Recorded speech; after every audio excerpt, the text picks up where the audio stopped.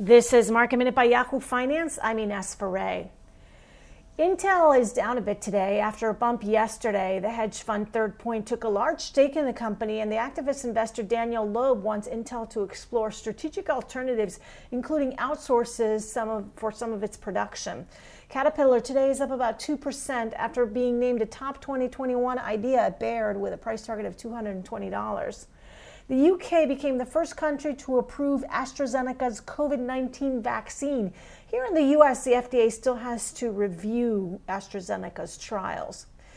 Levi Strauss's price target was increased at Guggenheim to $24. Guggenheim has a rating of a buy on Levi.